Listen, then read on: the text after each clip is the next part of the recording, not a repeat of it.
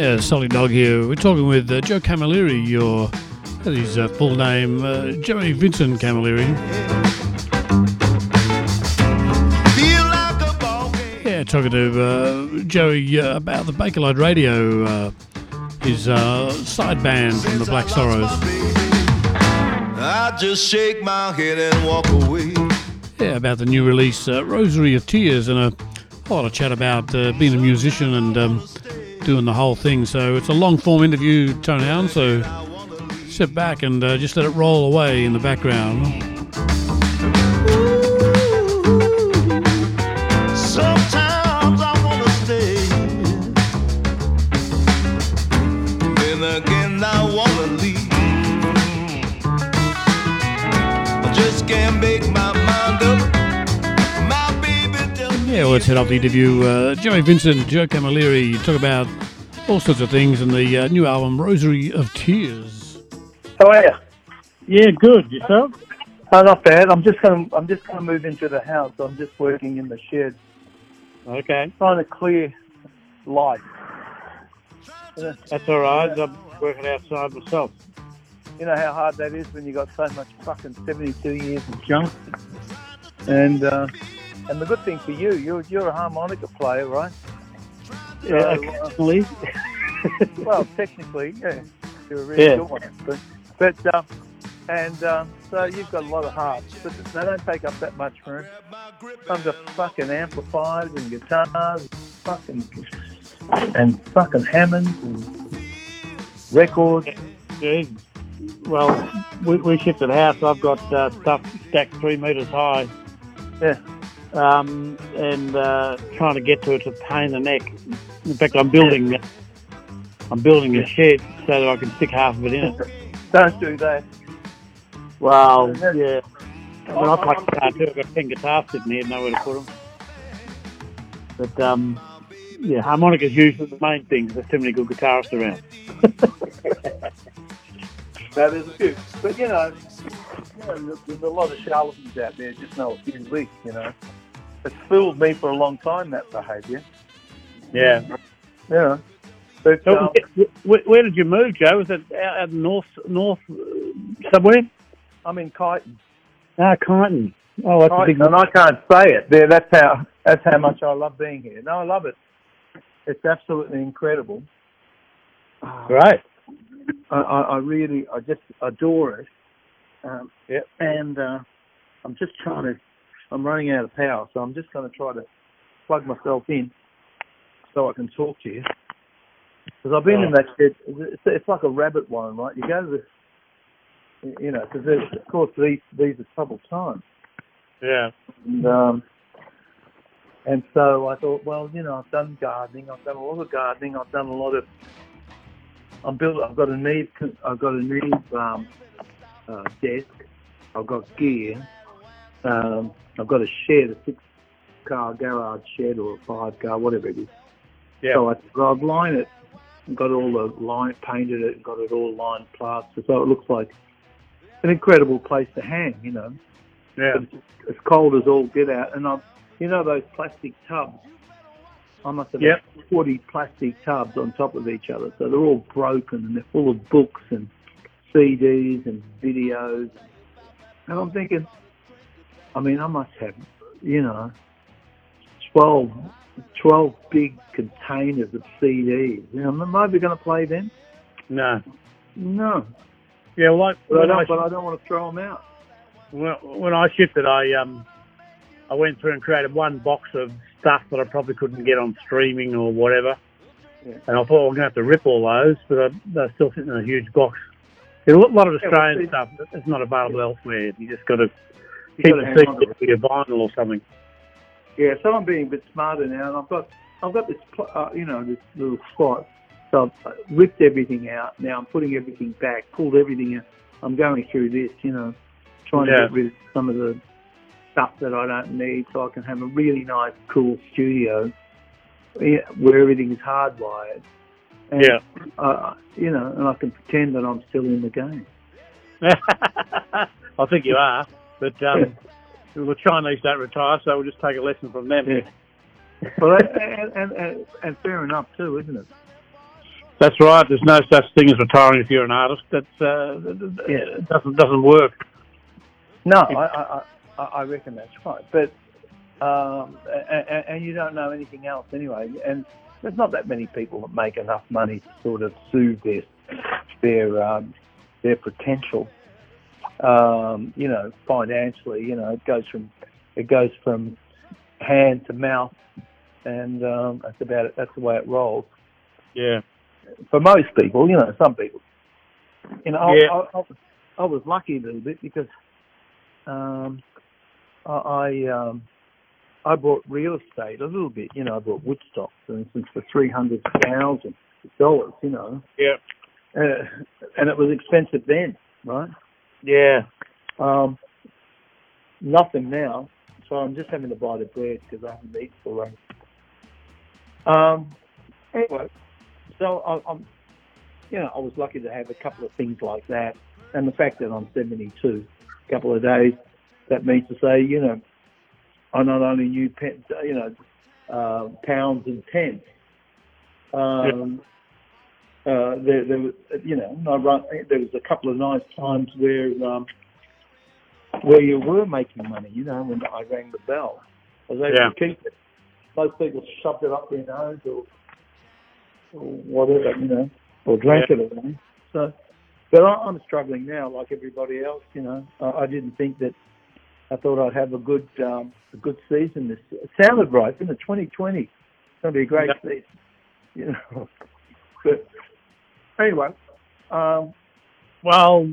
everybody's got it. Although I said everybody's suffering. Although a few people still got their work happening, which is great for them. Yeah. My work, sort of consulting and all the music stuff, stopped. Yeah. Fortunately, Tracy, my wife's doing all right. Mm-hmm. But anyway, so I'm putting in posts and fixing up heaters under the house and all those sort of jobs. Shit house. Yeah, never mind. I haven't picked up any instrument for a couple of months, but you have been doing these streaming gigs. How have they been going? Well, you have to pretend, and we're great pretenders anyway, aren't we? Yeah. You know this, because sometimes you're looking around and you've got a tough crowd. I mean, most of your patrons have got no teeth. Yeah. So, I've seen them. And so they're going to let you know. So what you normally do is just kind of you bury yourself inside yourself and you smile. You're not looking at anything. You just smile like if you've seen something that's been sort of enlightening. Yeah. And you go, occasionally you go, ta-da! And I'm okay with it. As long as the band members don't yell out after the song's finished. Yeah. I have a motto. Don't say anything. If you don't say anything and just get on with the music, I think the audience at home would appreciate it, because the last thing they want to say is, well, we're all in this together. Pigs are. Yeah. The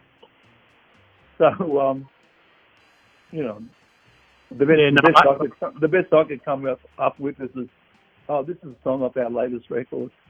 Yeah. Yeah, no, as I say to my son, when you get on stage or something, you just got to be that guy, even if you're not. Yeah. Put yourself in the headspace and do it. Yeah, I've got hand movements, I've got gestures, Yeah. I'm looking for a butterfly, release the butterfly. I've got all those sort of things. I'm okay. Here's the other thing is, I know you haven't asked me a question yet, but that's right. Isolation is kind of not unusual for musicians, because we spend a lot of time on our own, practicing music or writing music or just being in a van, or then being in a hotel room waiting to be let out of the cage and then put back in the cage. Yeah. And you get such a dose of people when you're let out of the cage that all you want to do is not see anybody, Yeah. So there is that. I do miss. I am really missing that wonderful moment when you're surfing the wave together with an audience. I think that's what I've always lived for, you know. I love that. Yeah. Well, yeah, it's a privilege to be able to do that in a lifetime, and you've had a good run at that too, which has been great. Yeah, no, I've made a lot of records, you know, out of the love of making records. I've played thousands of shows, which out of the love of wanting to play the shows, whether they've been good for me or not. You know, there was a time when they would say, even now, they say, well, you can't do Bakelite Radio because you're playing in the Sorrows, and if you play cheaper for Bakelite Radio, then your price will go down. If you do 100 shows instead of 150 shows, you get more money. And I'm going, I didn't sign up for money. I didn't sign up for it, you know. Yeah. So I sort of don't understand the concept. No, that's right. You take the low road, you'll end up down the low road. Yeah, you know, I mean, I don't know. I mean, I love to ring the bell like everybody else. Of course, I love a number one hit record, or people, you know, occasionally getting that wonderful gig and you're headlining somewhere and you look at the other guys and you have a little laugh and say, shit, you know, what's happening? It's sort of, they're always great moments, or you're somewhere in the world and you look at, and all you have is each other and you're saying, isn't this great? You know, you go, ta-da, and there's only 50 people there, you know, but there's still the ta-da, you know, and at the end there's an amen. So it's, there's still a sense of wonder for me with all that sort of stuff, you know. So I've been very fortunate. Yeah, we'll stop there for a minute. We're talking with Joe Camilleri, Joey Vincent, about all sorts of things, you can tell, and so it's a good long-form thing. And we're going to feature some tracks from the Rosary of Tears album from Bakelite Radio. So let's hit off with a brown-skinned woman.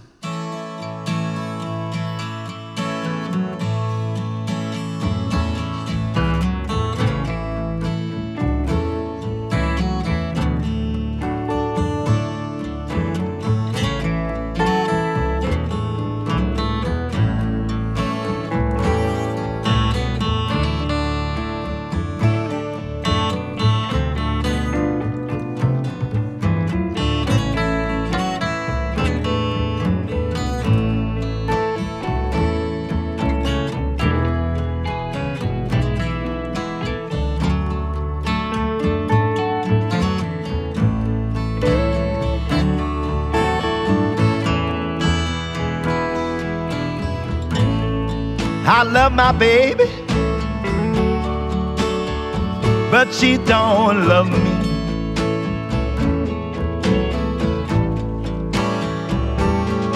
Well, I love my baby, but she don't love me.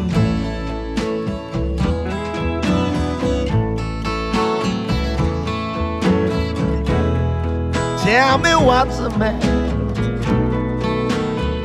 Where can my baby be?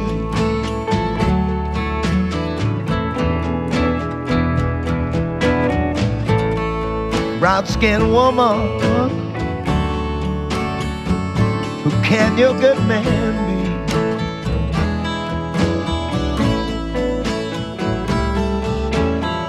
Brown-skinned woman,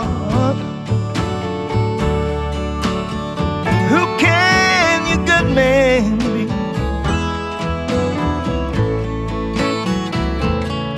Well, you told me that you love me.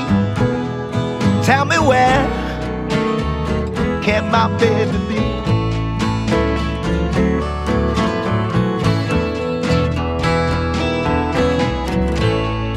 Well, you say that you love me.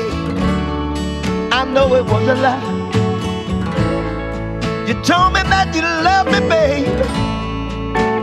What's the reason why? Yes, I love you. Whoa, I love you.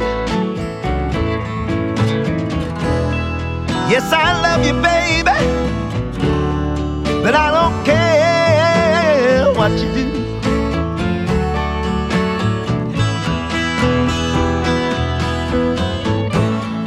Brown-skinned woman, who can your good man be?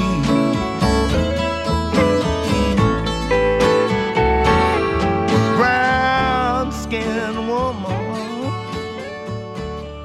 Yeah, let's continue on with the interview, talking with Joey Vincent on the Sorry Dog Blues and Roots, otherwise known as Joe Camilleri. Yeah, no, that's right. As I say, it's an honour and a privilege to be able to do that. I think, and for musicians, that's, you know, they're in awe of the performance. That they actually, you know, you switch on those amps and some sound comes out, and you're in another world, another universe. Well, here's the really nice thing about a band, and we've played together a couple of times in your band, you know, not knowing.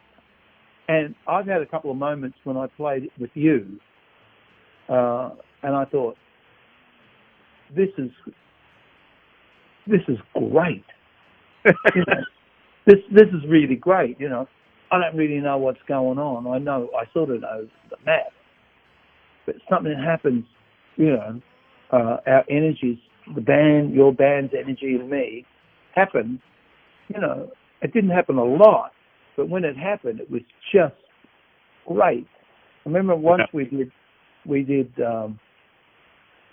This is in the hotel, at the Prince House, and I did a Jimmy Reed song, and I don't think I could have.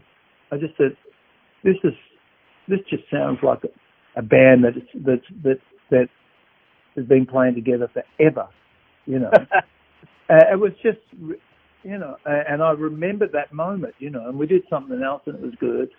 And then we did something else and we fell apart and then I just got off. But,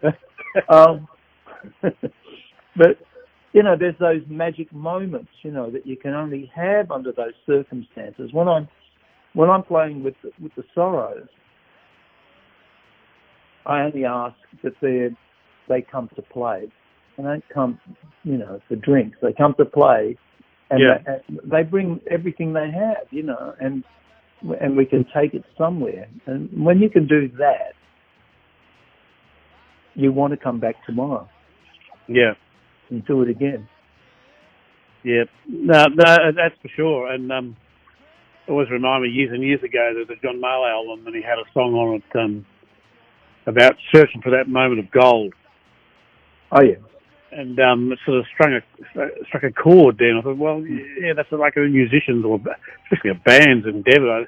They come on every night and they find that moment that you can't buy, you know. Because the songs are there, they're a structure, and they were exciting when the guy who wrote it or you've written it or the band's written it, you know. Yeah. And then it loses its sheen. It's just a song that you can play, but sometimes you want to be transformed, like it was the first time you played it, and there was a sense of wonder within it that it just makes you want to come back and have another go. You know, what can I do inside this that makes me feel great? Why, you know, and you feel that you've got something that you can relate to the audience in that way. And I think they're very exciting moments. Yeah, no. Well, the audience feel it too. I mean, they do.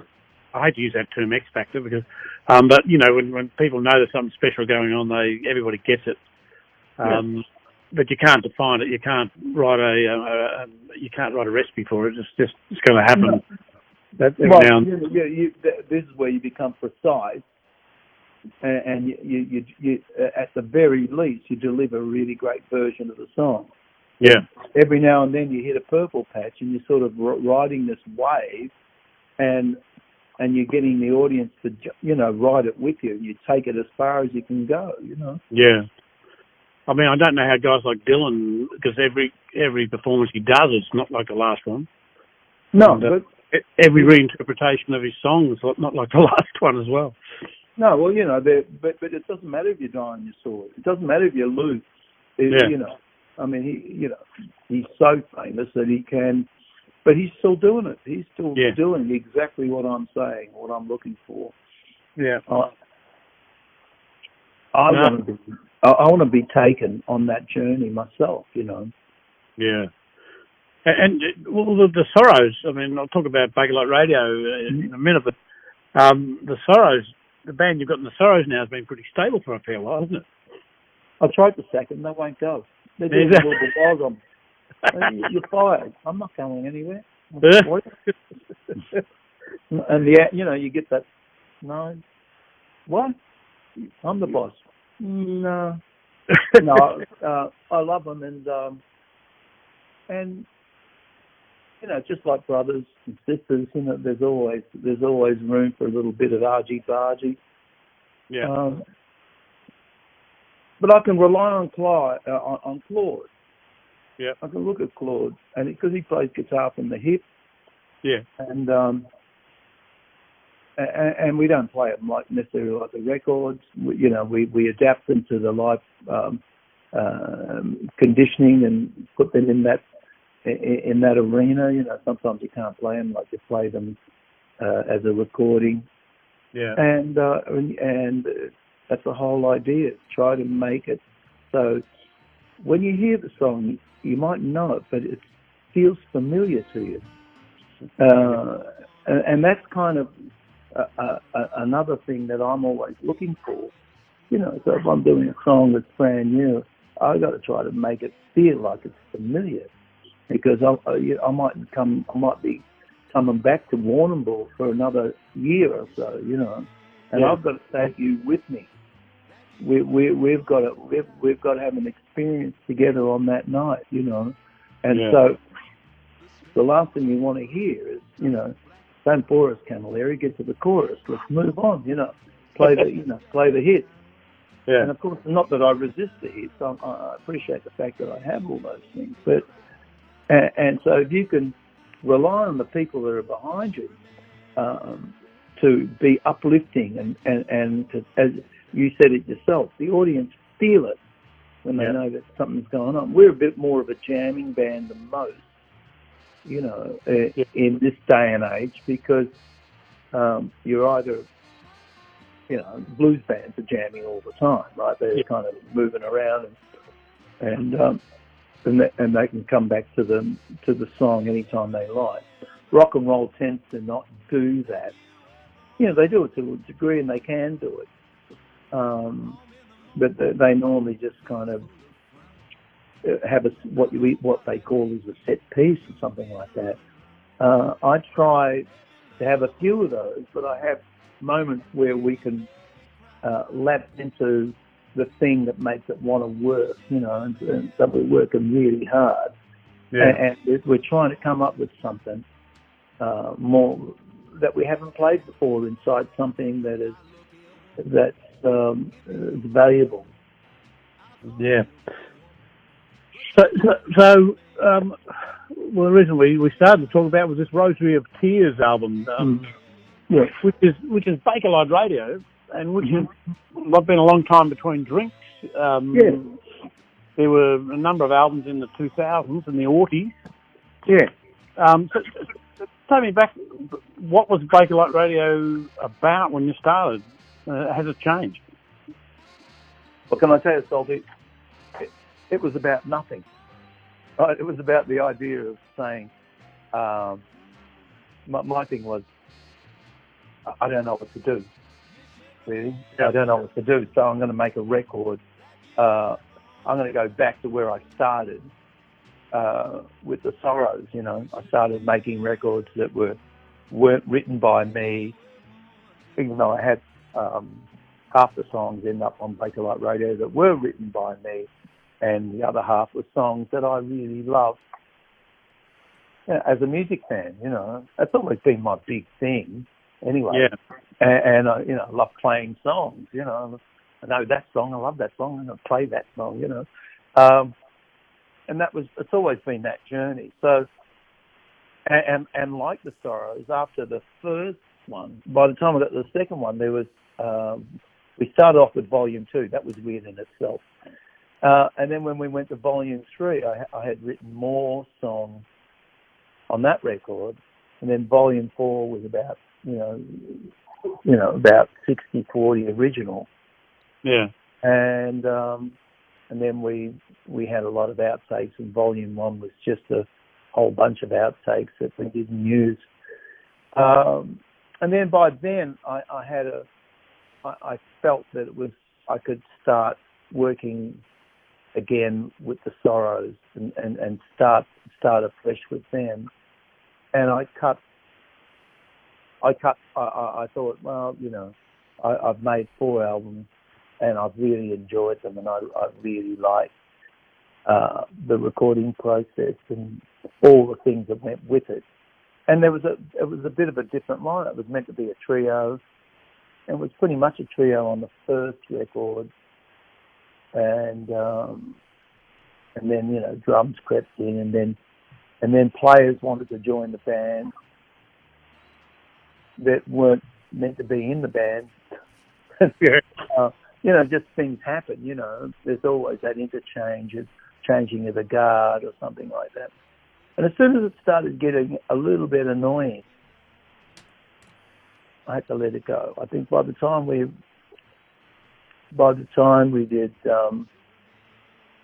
Volume 4, I had the wrong personnel, some of the wrong personnel in it. And, even though they were mainly Sorrows players, it kind of started losing its. I started losing the grip of what it was. It was meant to be just a little fun thing that you just have fun with. So I let it go after Volume 4, and we just had the reason why I decided to do it is the Rosary of Tears was because it went back to its original form. The only difference was, I kind of wrote a lot of songs for it, but because I loved the songs that I played on it, that like Brown Skin Woman, they're pretty simple songs, but they all kind of like each other. Everything that I was writing was saying, it was barking, it was barking at you, And I'm thinking, I don't want the barking. So I kept taking them out, So the 5 or 6 songs that I wrote for that project, even though we recorded them, didn't sort of make the grade. And it originally was all about Prestige Records, really, both ways. I say that on the back of the cover or something like that, but it really was about that because they were the records that I was being introduced to as a young boy, and I found a lot of joy in those songs. I wasn't hearing the blues, the Muddy Waters, the Chicago blues. I wasn't hearing any of that at the time. I was hearing that through the Stones, but I had these records before the Stones. So it was kind of a bit old-fashioned. Really, these things were old-fashioned blues, but it was.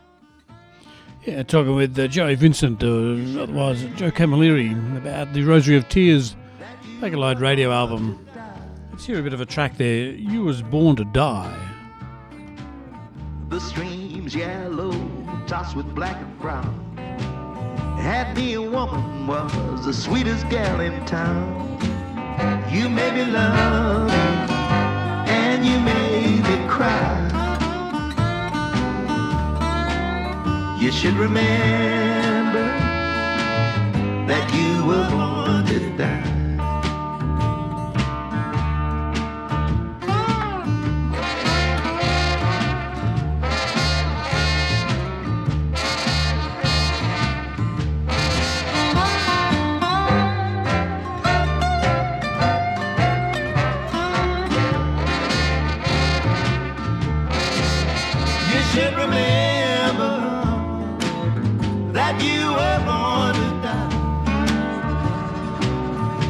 In the morning, face full of frown. I know about that baby you've been running round. You made me love you, and you made me cry. You should remember that you were born to die.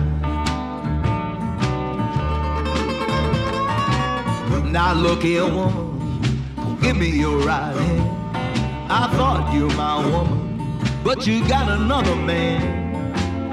You made me love you, and you made me cry. You should remember that you were born to die.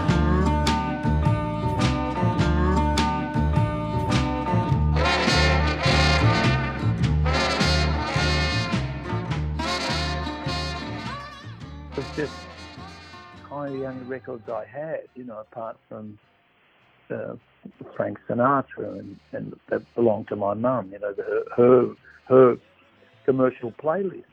Yeah. So were these sort of records you went and bought yourself, or were they just things lying around the house? No, my brother brought them from America. You know, they were catalogue records, you know. Yeah. And if you got your catalogue records, you used to get, you know, it took 3 months to turn up, yeah, and they'd be, you know, I don't know, what would they be, $1 each or something? You get 10 records for $10 or something, or, you know, and then they'd throw in a half a dozen records to go with it. It was a Prestige Records, a pretty mighty record label. Yeah. Not knowing anything about it, you know. It was also a record that, you know, they were probably pretty savvy and pretty cruel to their artists, you know, and just give them $50 or $100 to make a record. Doesn't really matter, you know. Coltrane was there. Yeah. So I was getting an education from those things. There was, you know, Miles Davis, Coltrane. They had Art Pepper, whoever they were. There's hundreds of them you can think about, you know. Eric Dolphy. They all made records, all those famous artists. And the other side of it was Blind Willie McTell, Snooks Eaglin. Yeah. And they went from label to label, you know. But yeah, I didn't know anything about the chess record label, you know, and then some of those things sort of appeared, and then you were able to buy records all of a sudden. Yeah. They were available to you around 90. You probably could do this anyway, you know, because there were I just a kid, I didn't know. The first shop I ever saw was something in Burke Street, and it looked incredible. I remember seeing Howlin' Wolf in the you know, with the wolf bowing at the moon. I think it might have been called Howling at the Moon or something like that. Yeah. Howlin' Great. Midnight or something like that. Yeah, something like that, you know. And I thought, it was a great shop window because they coloured the glass in, and only had a few records up and down. So all you saw were the records, you know, in there. There was, and I thought, I want to buy that record, you know, because it just looks incredible. Didn't know anything about Howlin' Wolf. So you went by these things, you know. So my brother Frank must have brought, you know, I promised to pay him some. I never did, of course, but yeah. I think he reminds me often. But he just say, pick a couple. I don't know, you know, the catalogue was vast, right? So we just pick a couple names that we like. What a way to make, you know, because and all of a sudden, you know, it's kind of like Christmas. You get a parcel and there's like 20 albums. Wow. So you start playing them and you hate them all.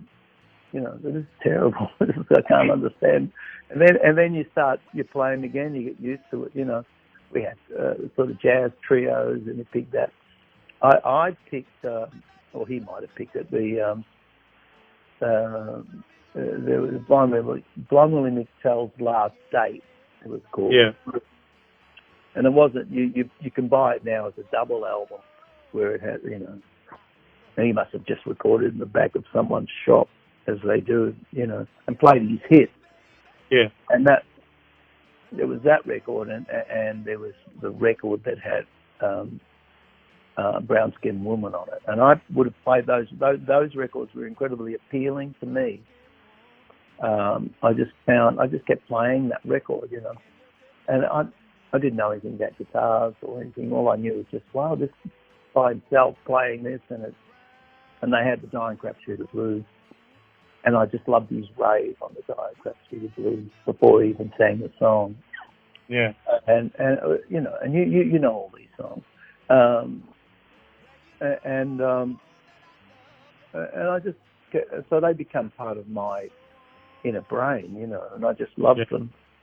And so when it came to sort of, I just had a bit of downtime, and I was at that point again. You know, you challenge yourself all the time. You reach the point where you say, well, what am I going to do? Here's another little crossroad for me. Where do I go?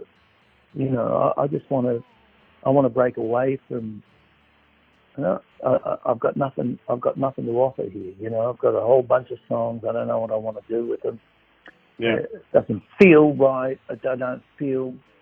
You know, I just need something to do that takes away the pain from just playing. You know, I love playing, but it's a grueling. You know, when you do 150 shows a year, it's grueling on your brain. Yeah. You know, it's not the gigs. It's just it's the 10 or 12 hours to do a gig. You know, per day. You know, 5 or 6 days a week, and you're getting prepared. And I thought, well, I'm going to ask Simon Starr, who got back from Israel, if he's interested, double bass player, who played on Volume 2 and 3. Yeah. I'm going to, you know, we're friends, you know, just would he be interested in coming and making this little record, you know, like, I reckon we could do it in a day. He laughed. But anyway, Did you do it? We did a lot in one day. I think we knocked over 7 songs in a day, you know. Yeah. And I thought, well, I asked Ed Bates. You know, I like Ed Bates. You know, we've been friends for 50 years or something. I said, do you want to come play the sewing machine and be the second banana? Yeah.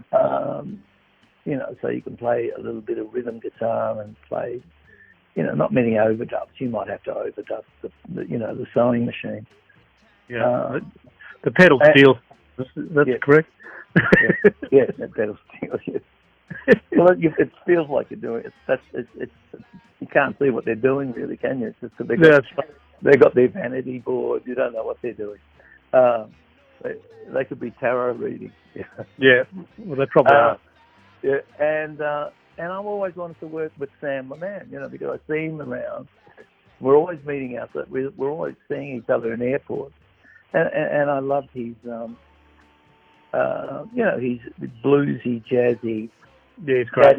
He's that end of playing, you know. Yeah. And I said, why don't we, you know, let's just kind of roll up, do a few songs. And we started, and the first song I started with, I remember that, it was Tomorrow Night. Yeah. And I thought, wow, you know, I thought, wow, this is really good, you know. And that's where it,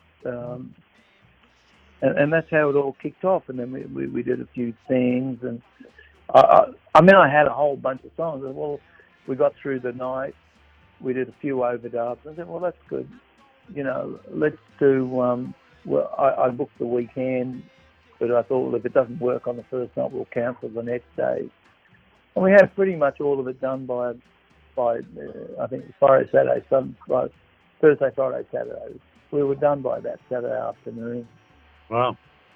And of a lot of things. And then I thought, oh, you know, I didn't like my songs.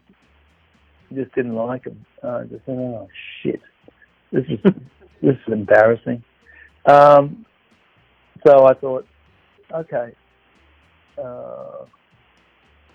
I'll do another session, and we end up doing 2 more sessions, and that's about it, you know. Yeah. So that's how it ended up. Tell me, just one of the tracks there, and the first time I heard this one was on, you probably know Roy Rogers, that slide player from San Francisco. Yeah. Played with incredible. Played with John Lee Hooker. Yeah, for a long time. Now, the first time I heard that Down Home Girl was when he did it. Oh, okay. So it shows you I'm late to the party. But where did you first hear that one? Because I know I saw you do it at streaming Mimo thing. Yeah. And it's a great track. And so where did you first hear it? I heard it really. It went way back before I heard it from the Stones. The Stones kind of recorded in '64. I think it must have come out around 1960, 61 or something like that. But I heard a version of it before I heard the Stones. I can't remember.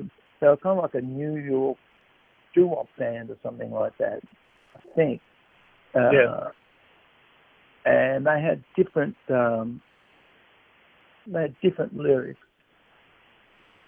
They had slightly different lyrics. Then I heard Taj Mahal do it, but I'm not sure if I heard Taj Mahal do it before the Stones. Yeah. He had it out on a record. Because around that time, you have those records and you don't know who came out first. So I never looked at when they came out, you know. I know the Stones were about 65 because I think they recorded that at the Chess Records, I think. They might have recorded that record in that period of time when they went to 220 Michigan. I think they recorded there, didn't they? You probably know that more than me. Well, yeah, I remember that. Maybe earlier than 65, but I'm no encyclopedia, that's for sure. Yeah, but they went to New York. I went to America in '64, didn't they? Well, they come in Australia in '64, didn't they? Yeah, it would have been. I thought it was a bit earlier, but they didn't really get moving 63, 64. So maybe 65 is right. Yeah, 65, 66, I think, because they decided. I think it was that record that wasn't. I don't know what it was. Aftermath, maybe. Yeah.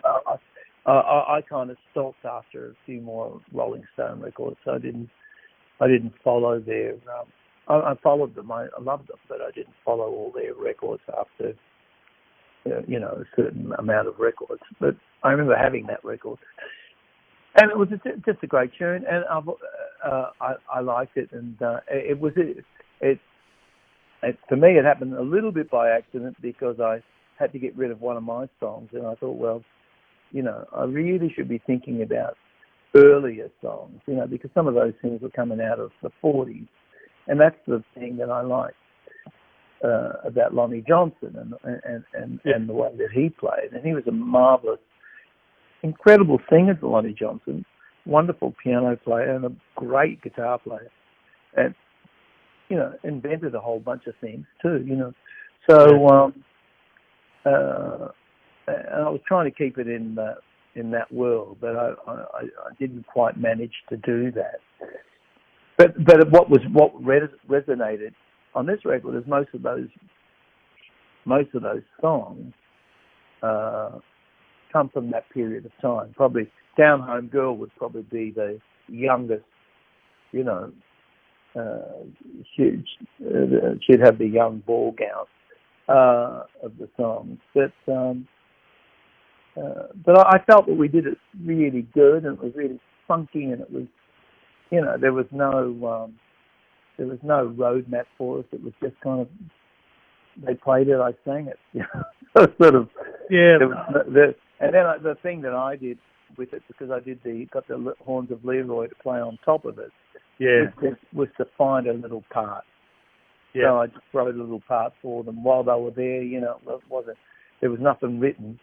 It was just sung, and then they just kind of played something that sounded a little bit like what I was singing.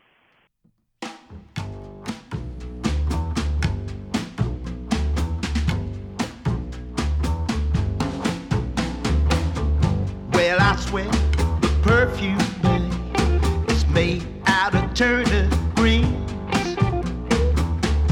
Every time I kiss you, girl, it tastes like pork and beans. Even though you're wearing those uptown high heels, I can tell from your giant step you've been walking through the cotton fields. Oh,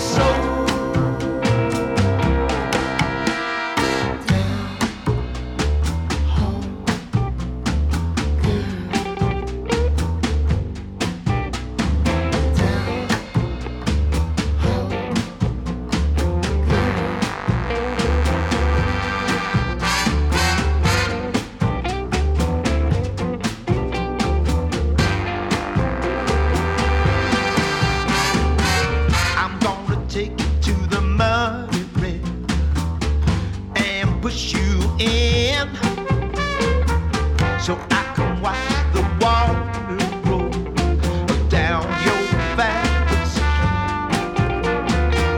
I'm gonna take you down to New Orleans, down in Dixieland, so I can watch you do the second life with an umbrella in your hand. Oh, yeah, so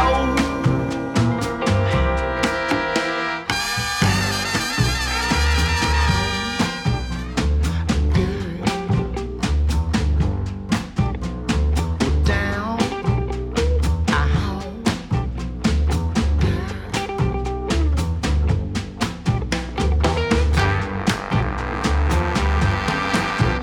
Down home, girl.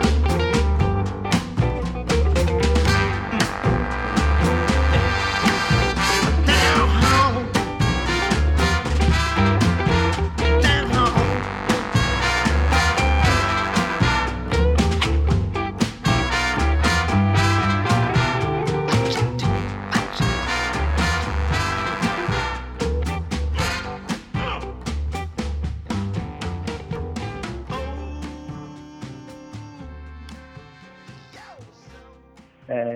And then I let it be, you know. So it was, and that's the way it should be. And I really got. Here's the thing, I've just finished. I actually just finished mastering the new Black Sorrows record, Yeah. St. George's Road, which I'm hoping will come out, you know, by September or something like that, or earlier if I can. But I learned a massive lesson about making Rosary of Tears and St. George's Road. You know, made a big. So the concept's still the same, you know, and it always has been to a degree. But you know, learn it, play it with feeling. Don't keep stirring the pot. Don't make it. You know, don't keep adding. You don't need sugar to make it sweeter. It's sweet enough. So there lies the difference, you know. And I learned a valuable lesson with that, you know, how not to keep stirring the pot or not adding. Yeah. Don't keep adding stuff because you can. No, that's right. Well, it's some of the artists know when to walk away. Yeah. Well, that's a tricky piece of work, you know. but it'll be good. So of all these songs there, you know, a lot of different writers. I mean, correct me if I'm wrong. Was it Leiber and Stoller that wrote Down Home? Yeah, he was. That's right. You know, so it had to be, but it wasn't Leiber and Stoller. There was another guy, wasn't it? Well, I was trying to find it because I didn't have. I know Stoller was part of it, and so that puts it late 50s probably. You know, with Hound Dog and all those Elvis. Yeah, I reckon. I reckon. But I would have thought. So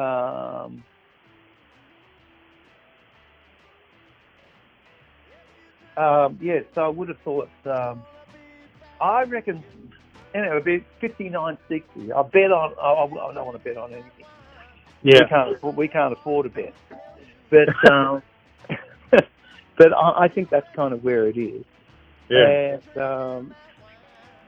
And so they are writers that in that genre, sort of, you know, rock and roll in those days. It doesn't come across like that. It comes when I hear it, I think it's someone from Mississippi cotton fields or something. Well, that's kind of that was their thing, wasn't it? You know. Yeah. So were there any favourite in that list of 17 songs there? Any favourite,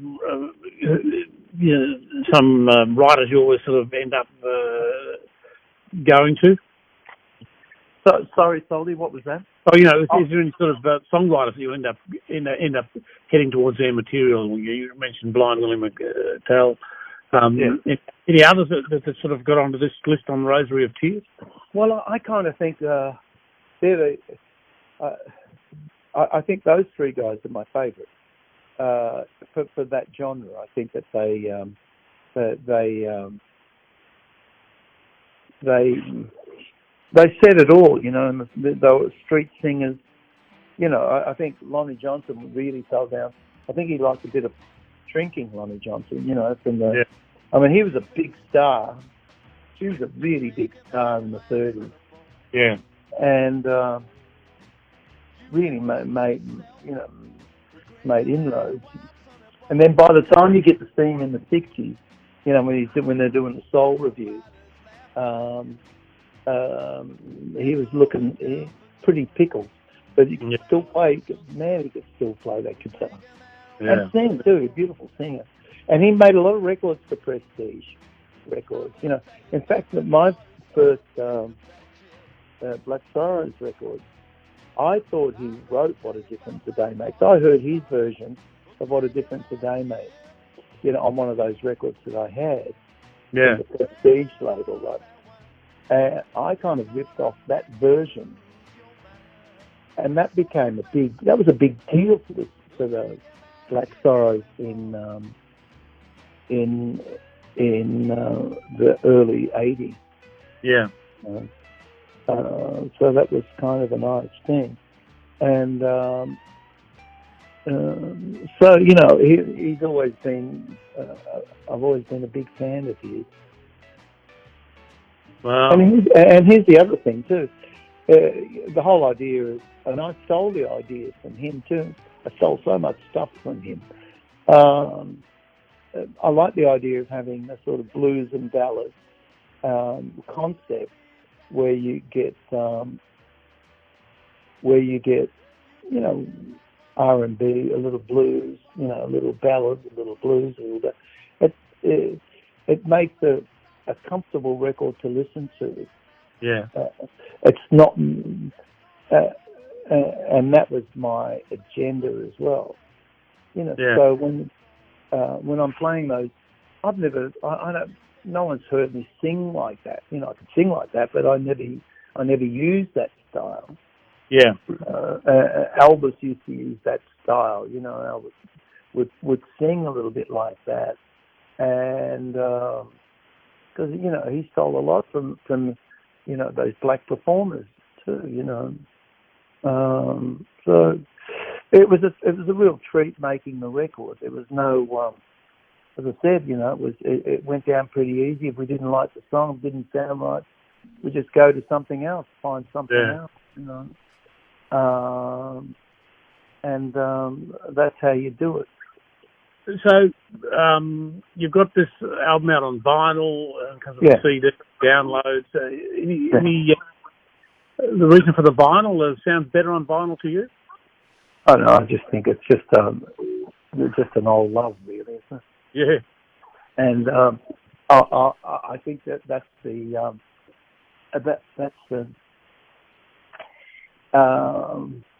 I think if you put 10 tracks on an album, you've got under 20 minutes. I think it's just putting the needle and smelling the vinyl is almost worth the ticket price, you know.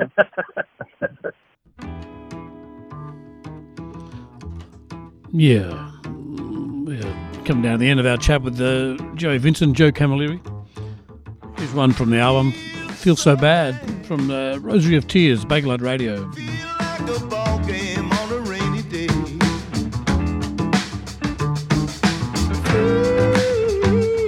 So bad. Feel like a ball game on a rainy day. Since I lost my baby, I just shake my head and walk away.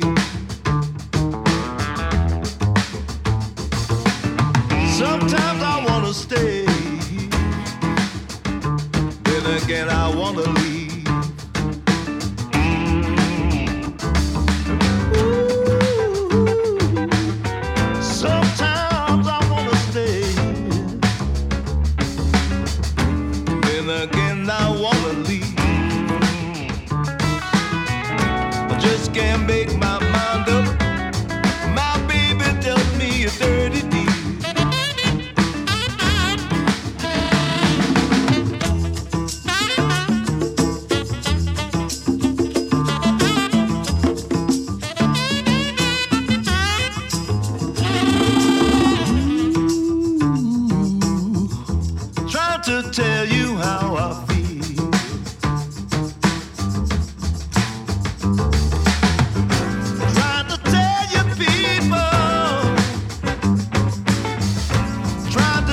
just how I feel.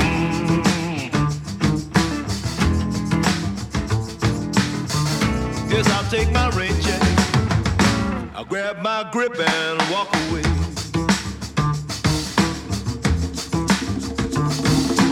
Feel so bad.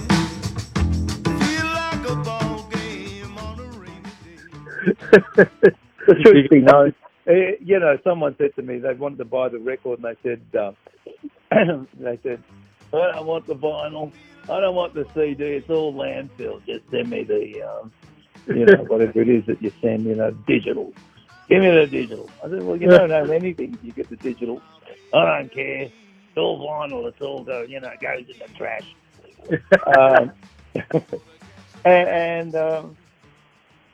One of the beautiful things about vinyl is you have to get off your keister to turn it over. You know, so there's value in that. And then here's the thing: you might like the third track at first, or the fourth track, and all of a sudden you get a sense of, wow, I love that song. You know, I can't wait for that song to come on. You know. Yeah, that's right. So you do find all these things. I'm very romantic about all that. You know, what's number one? What are you going to put on? What's the first track on the B side? What's the third track on the B side? How do you end this one? How do you end the album? You know, all these dumbass things that that are beautiful. Yeah. Well, yeah. Look, it will be a lost tradition over time. But it might become a niche that survives. Who knows? But it's surviving at the moment, isn't it? Yeah, sure, for sure. Because I'm sitting here, I'm not connected because I'm digital because it's so fast and quick. Yeah. But that means you only listen to things a little bit too. Yeah. You know? Well, but you kind of the other end of the stick is, you know, like if you sit down. It's not, we need all these different things if you want them. But, you know, I find it personally, nothing more gives me more joy than looking for something that I can't find. Yeah. And so I'm putting something else on that I haven't heard for a while and get a thrill from that, you know. Yeah, I've got a story about that. An ex-wife of mine insisted on putting my vinyl collection in alpha order. Yeah. And I insisted that she didn't because I wanted to fool myself and discover something. Just when I went there and pointed a finger at it and said, I'm going to play that one. But we're not married anymore, but maybe it was the alpha order of I rebelled. Yeah, maybe nothing should be in alphabetical order. I can't do that. I hate it. I can't. It's terrible. Well, you know, it's kind of, there's the joy of finding things. I just found this beautiful record. I haven't played for years. It's a spiritual record, you know. It's got just kind of old cotton pickers. It's called Country Spiritual. Yeah. You know, and I bought it because of the cover. You know, there's just, you know, a couple of girls and a couple of guys, and they're sort of sitting down on a porch like they always do, you know. White guys can't sit on a porch like that and sort of make it look real, you know. And they're not looking at the camera. No one's looking at nothing. And it's a real close-up of nothing, but it looks incredible. And so, you know, so I gave that a spin. I wouldn't have found that unless I was looking for, I think I was looking for a John Mayall record that had Roxanne on it. Oh, yeah. But anyway, such is life. But I should let you go. Yeah, I was just going to ask, by way of wrapping up, you can't do any touring with this, although who knows, maybe by August, September, things might have changed. Have you got any plans in that area? Well, I wanted to make a little, excuse me. Excuse me. I wanted to do a little tour, you know, because it's an easy, even if Ed doesn't turn, if the sewing machine doesn't turn up, there's just the three of us, and you know, you can put us in a bathroom really, and we can still get a reasonable sound, you know. So it would have been really nice to be able to do a few shows, and I think people, you know, I'm not going to canvass if you like the record or not, but I think there's a bit of joy in this record, you know. I think that's I agree. it's not just blues, and it's not, you know, and there's a lot of nice playing, and and it's subtle, and so I'm sure there's a place for us to have that opportunity. Yeah. You know, well, so certainly. I'm really hoping that we can do it. I'm hoping that excuse me, I can do the memo. I'm trying to get, well, maybe they'd be interested to have us do an hour show, because it's a nice setting, and it would sound really nice. Yeah. But anyway. Yeah, well, who knows? I mean, we're week by week at the moment, so hopefully things will loosen up, although a few more festivals are this week, so... Yeah, well, you know, it's the invisible, you know. Yeah. It's a hard one when you're fighting. You don't know who you're fighting. You know? No, exactly. But anyway, you've got to take it as it is. Yeah. I saw on your website you're going to Switzerland and Germany later in the year. Is that still on? No. That'll all be gone. They'll be gone. There'll be no airfares. And no way getting there. Well, I think airfares will go back to the $1,000 for Perth. Yeah, I remember that. You know. Yeah, and 14 days if you come back. So no one's going to do it. No one's going to do it unless you've got special dispensation, like you're a footballer or locked them up. Yeah. All right, love. Well, I'll get out of your hair. Yeah, it's been great talking, and pleasure. Love to see you. Yeah, we try and see you around when we're all out and about again. But thanks for your time, Joe. Okay, cheers. Stay well. Yeah. Bye.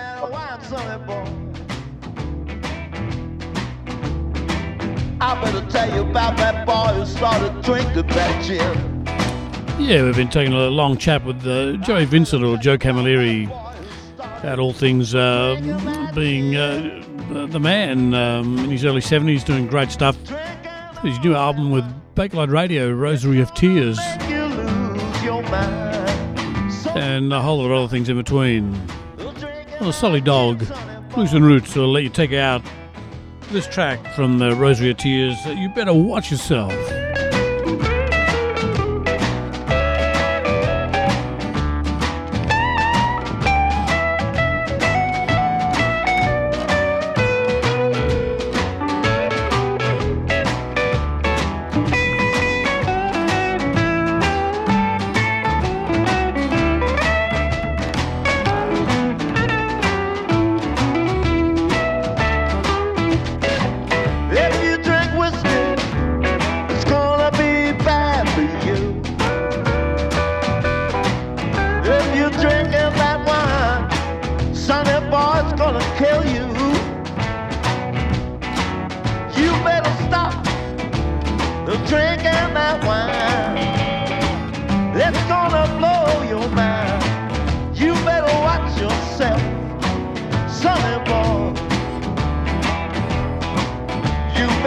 Stop.